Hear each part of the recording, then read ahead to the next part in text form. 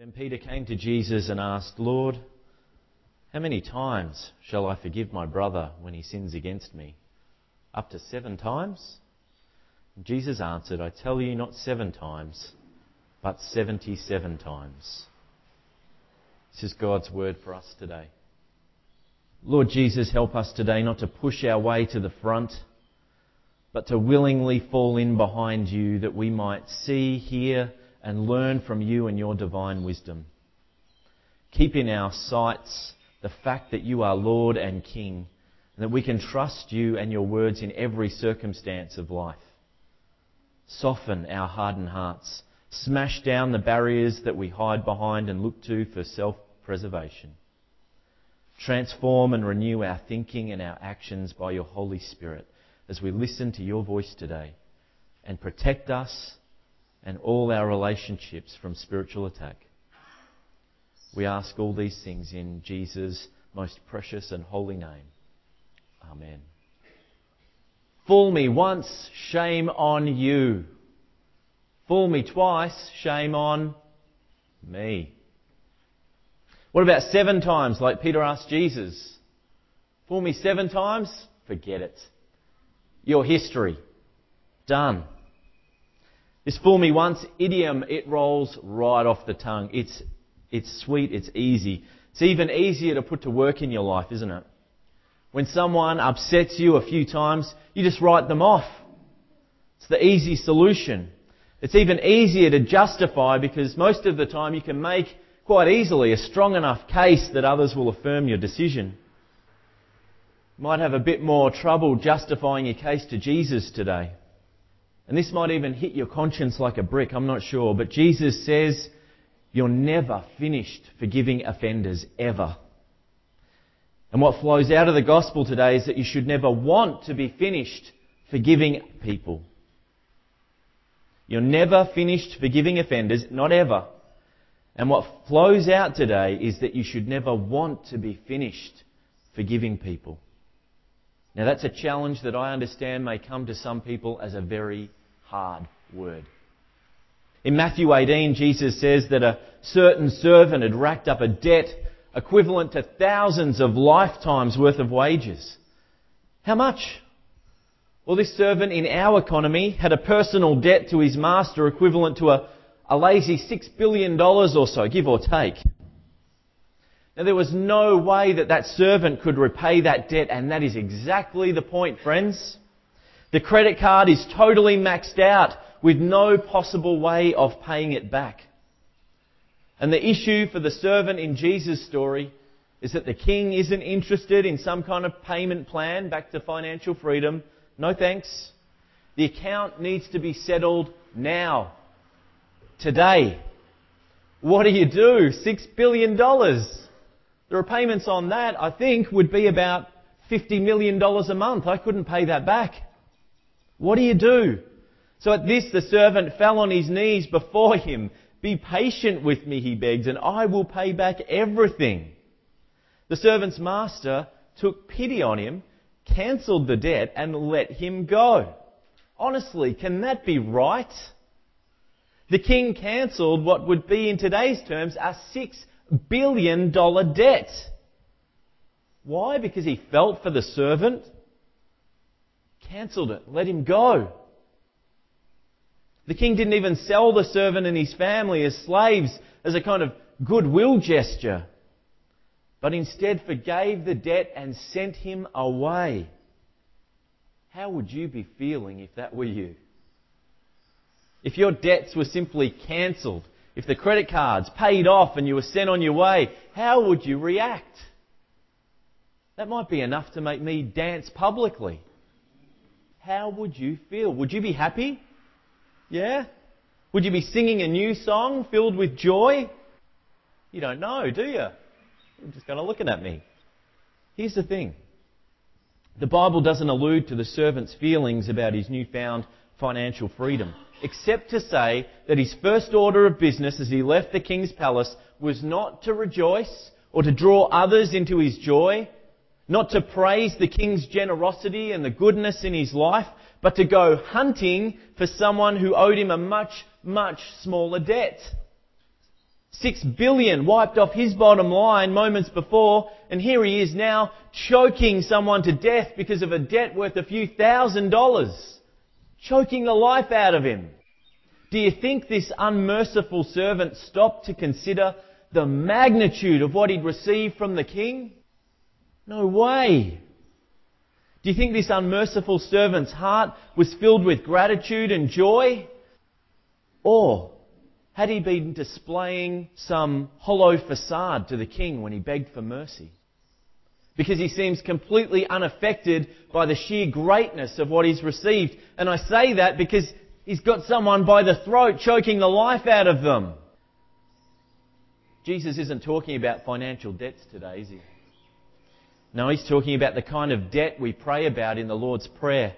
Our Father in heaven, hallowed be your name.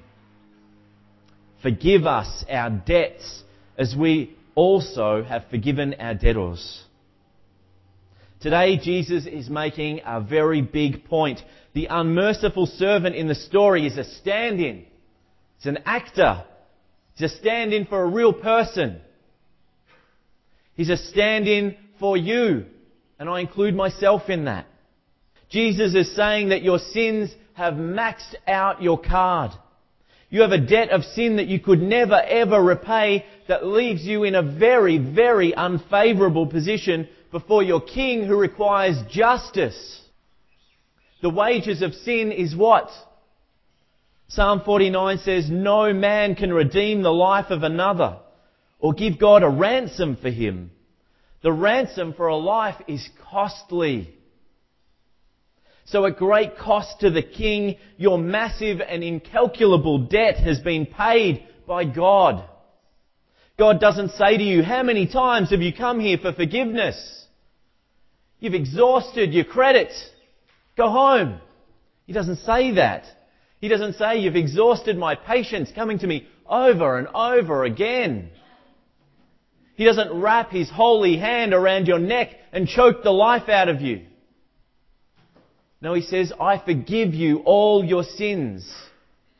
And so you leave here this morning debt-free. Your sins are as far from you as east is from west. The books are closed. The debt is paid. The slate is wiped clean, not with gold or silver or money or a higher form of credit, but with his holy, precious blood and his innocent suffering and death, as the old catechism says. God doesn't work in your life according to fool me once, shame on you, fool me twice, shame on me principles. God doesn't wipe you as a friend. He doesn't disown you as a child, ever. He doesn't pretend you don't exist because you repeatedly come back to him saying, I'm sorry, I stuffed up, Lord. Begging for forgiveness, begging for renewal, begging for a fresh start again. He doesn't keep score of wrongs so that he can throw them back in your face to humiliate you or to kick you while you're down. People do that. God doesn't do that.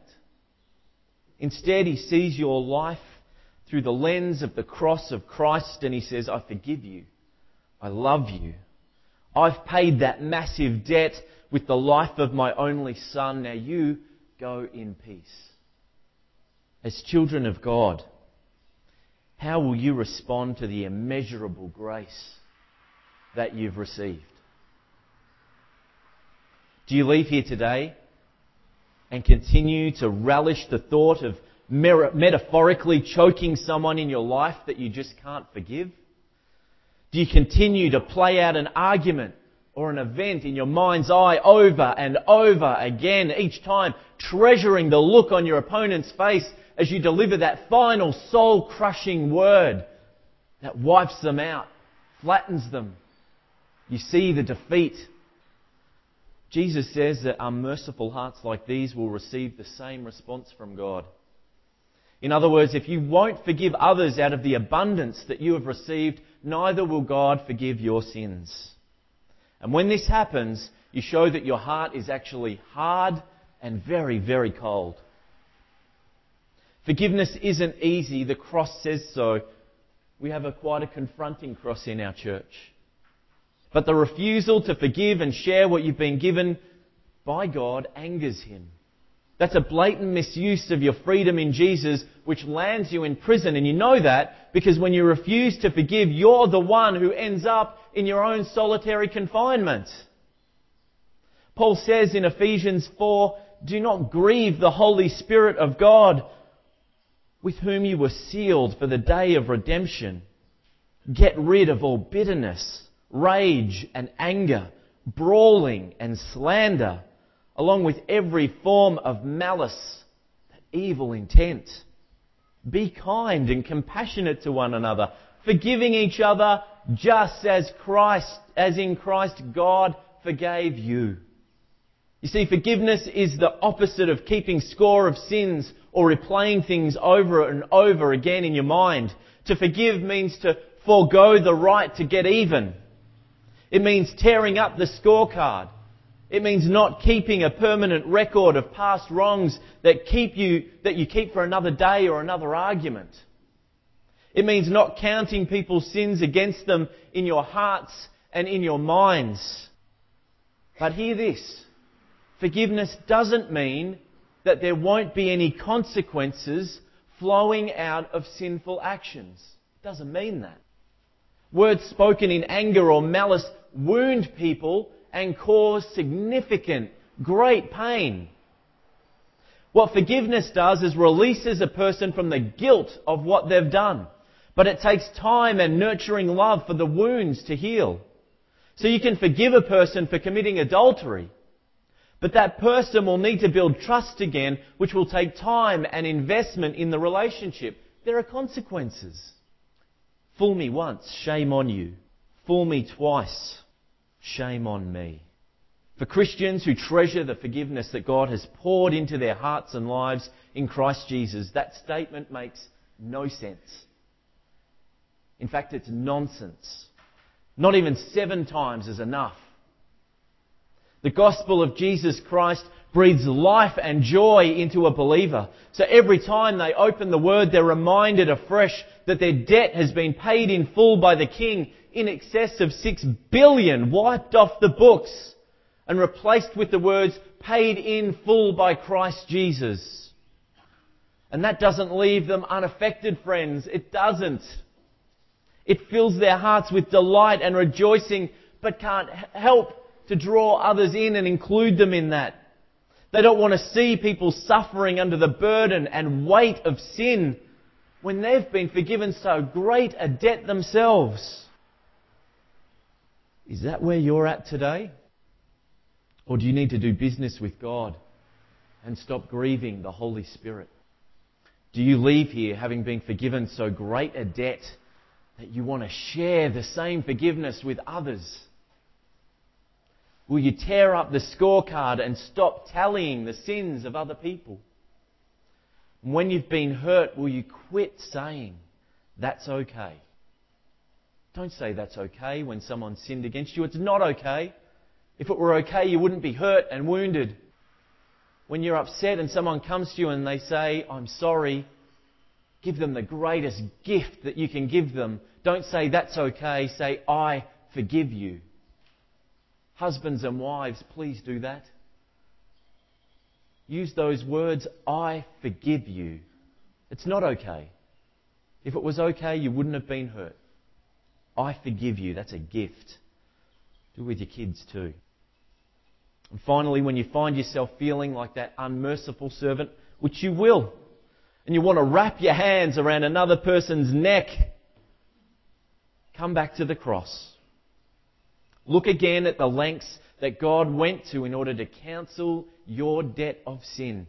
Focus on it, meditate it, breathe it in the Word. And fix your eyes on Jesus, the author and perfecter of your faith, who for the joy set before Him endured the cross, scorning its shame, and sat down at the right hand of God. Consider Him who endured such opposition from sinful men, so that you will not grow weary and lose heart. And may the peace of God, which surpasses all human understanding, keep your hearts and your minds safe in Christ Jesus, the Lord and Saviour. Amen. Heavenly Father, we thank you for your word. We thank you for hard words. We thank you that your Holy Spirit is at work in our lives as we listen to you. Please move us from darkness into your light. Please work on our hearts, soften them. Where there is unforgiveness, bitterness, malice, as we see your Son crucified for us, that we would be able to move to extending that grace to other people in our lives. We love because you first loved us and gave yourself up for us on the cross. Fill us with your Holy Spirit now as we go out into our weeks, that we would exercise our faith and forgiveness for other people. In Jesus' name, amen.